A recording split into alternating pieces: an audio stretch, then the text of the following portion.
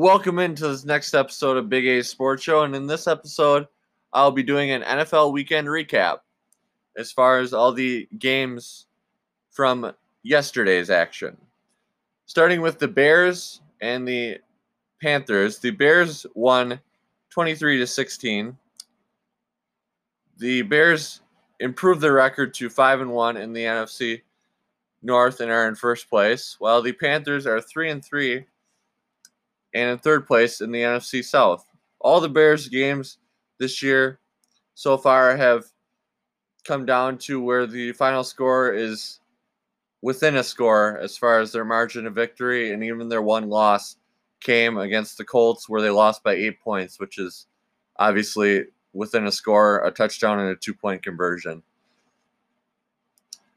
And the Bears have done a nice job so far this year with playing really solid defense. Their defense keeps them in every ball game, and their offense isn't amazing. On the surface, you would think, hey, they have a coach in Matt Nagy who is an offensive wizard, and he came from the Chiefs when he took the job with the Bears, as he was on the Chiefs staff before he went to the Bears. And you would think, hey, he's got an innovative offense. And yes, he does have an innovative offense and a really solid thinking as far as offensively, but his players haven't really produced in the way that he wants as far as having a super talented, explosive offense with a lot of points. But that hasn't gotten in the way of their success. They do still have really solid offensive players. As all you listeners know, the really good players on their offensive side of the ball, but their defense has done a nice job, and that's definitely something that for any team that's productive, you want a good defense, and you want a defense that's going to keep you in those ball games so that way it can go either way at the end and you give yourself the best chance to win. While for the Panthers, they lost, and it's something where they have been kind of up and down this year. Their first-year head coach, Matt Rule, is a solid offensive mind, and they've came into the season with Teddy Bridgewater as their starting quarterback. He was signed to that big contract in the offseason, and he's showed flashes of doing really well, and he's a dual-threat quarterback where he can run it really effectively and then he can pass it all right, even though he's not the greatest passer. I think from last night's game against the Panthers, or rather yesterday afternoon's game against the Panthers, he had a pass where he missed a wide open DJ Moore, and it was definitely a tough play because it was a play where if he hit the pass, he would have scored and they probably would have tied the game for the Panthers. So he's definitely a quality quarterback as far as a thrower, but sometimes he isn't as accurate as you maybe want him to be. So that inconsistency in offense as far as the ups and downs of that, and it seems like, at least from watching yesterday's game, he's been more of a run first quarterback where he has a tendency to run as far as that goes, and kind of avoid looking for a second, third, fourth read. And yeah, sometimes he does look for that read, but other times he decides to run right away when he maybe could pass instead. So it's something where the Panthers are kind of also on defense having to reinvent themselves. I mean, last year they had Luke Kuechly, who was their captain on defense, and he's not with them anymore. He's not in the NFL anymore because he retired because he had a history with injuries. So the Panthers are still 500. They're an okay football team, but I'm sure Matt Rule, he probably wants to be better than that. But given all the inconsistencies that they've had so far this season, he's okay, I guess, with being 3-3. There's still 10 weeks left in their season as far as games, and maybe more if they make the playoffs. So definitely some learning for them on the young season, and they'll look to bounce back in next week's game. As for the next game, the Colts defeated the Bengals by a score of 31-27.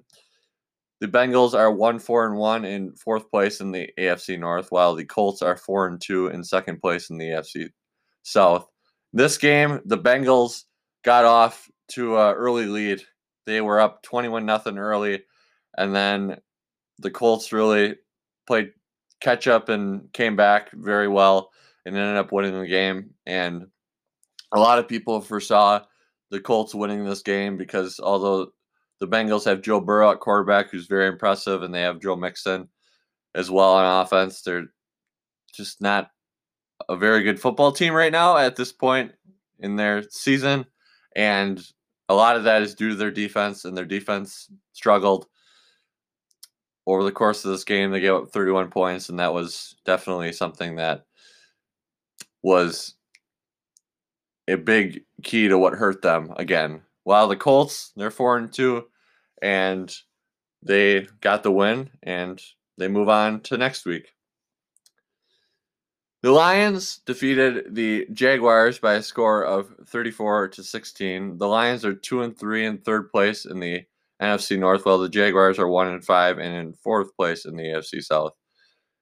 This one was where the Lions were coming off a bye week, and they were rested and they were ready to go, and they really showed it against the Jacksonville Jaguars, who have really struggled this year. And Gardner Minshew mania has really not been Minshew mania so far, and they've struggled. And now they're 1-5 and in last place in their division, while the Lions are 2-3, and yeah, they're in third place in the NFC North, but maybe Coach Patricia for the Lions takes this as a good win and something they can build on. Now, obviously, they probably won't make the playoffs, but as a team, you always have to believe in yourself, and maybe they think that they can get on a little bit of a roll here. So we'll see what happens as far as that goes. The Falcons defeated the Minnesota Vikings 40-23. Both teams are now 1-5, and both teams are in fourth place in their division. The Falcons being in the NFC South and the Vikings being in the NFC North.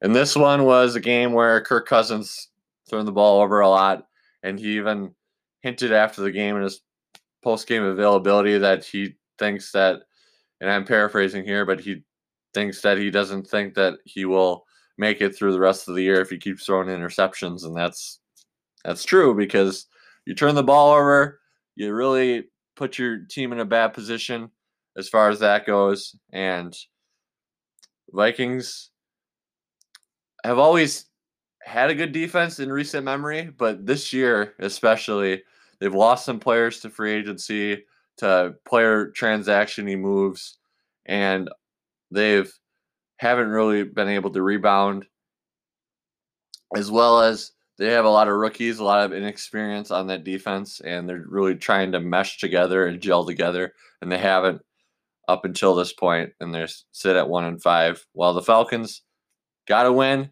they got rid of Dan Quinn, their head coach, and they're playing for the interim head coach. And that's typically what happens initially in sports. You play for your coach that's taken over on an interim basis, and then usually it wears off over the course of the season. But that showed its worth here, where they really played for their interim coach, and they got the win. The Giants defeated the Washington football team 20-19. The Washington football team is 1-5 in fourth place in the NFC East, while the Giants are 1-5 in third place in the NFC East. And this one was one where the Washington football team went for two at the very end. They didn't get it. It was under a minute left, and they tried to go for the win, and they were unsuccessful. And the whole saying of their head coach, Ron Rivera, is Riverboat Ron. Well, Riverboat Ron went for two. He took the gamble, and it didn't pay off for him. So that's usually how it goes in sports. You take a gamble. If it doesn't work for you, then you don't look as good after. But if his team did make the two-pointer, then he would look like a genius. So that's usually how it plays out, and that is the recap of that game. As it was a pretty close game all the way through, but it was between two not so good teams matching up as far as that goes, as they're both 1-5. The Ravens defeated the Eagles 30-28. Baltimore is 5-1 in second place in the AFC North, while Philly is 1-4-1 in second place in the NFC East. And this one was one where Lamar Jackson played well, and they usually have a good defense, the Ravens do, but they didn't show it in this one as far as giving up 28 points, but they still got the job done. So that's something to be said for a really good football team. Even when one of your best strengths doesn't play as well as you want, you're still able to get the win. And then the Steelers over the Browns, 38-7. Pittsburgh is 5-0 in first place in the AFC North, while Cleveland is 4-2 in third place in the AFC North. And this one was one where Baker Mayfield struggled. Baker Mayfield even got benched, and they went to Case Keenum. And that's kind of the story of this game as far as recapping it. And the Steelers are a really good team. They have a really good defense. That's one of their best strong suits. And they held the Browns to 7 points. A really dynamic Browns offense, too. Even without Nick Chubb at running back, they're still really talented, and they struggled on offense. And then their offense for the Steelers played well enough, too, to get the job done in a pretty convincing fashion. The Titans defeated the Texans 42-36. This was another game where Romeo Crennel tried to go for two and tried to take a 2-score lead as opposed to going for one at the end of the game and making it an 8-point game. It didn't work out for him. And then the Titans got the ball. They scored. They kicked the extra point to go into overtime, and then they got the ball after the coin toss in overtime, went down the field, scored. Derrick Henry, most notably in this game, is just a beast. I mean, I feel bad for opposing defenses when they're looking at him, trying to stop him in the open field, because he's just basically a freight train, and he's a really powerful running back, and he can truck you over and everything. He's just one of the best backs in the NFL, and he had a great day. He had like 200 yards or so rushing, and some good scores too in the running game. In Houston, they have an interim coach too now with Romeo Crennel, and Romeo went for the gamble with the 2-point conversion. Didn't pay off, and they ended up losing the game. The Broncos defeated the Patriots 18-12. This one was where the Broncos had 6 field goals by Brandon McManus, and that was their only scoring, and they got the job done against New England.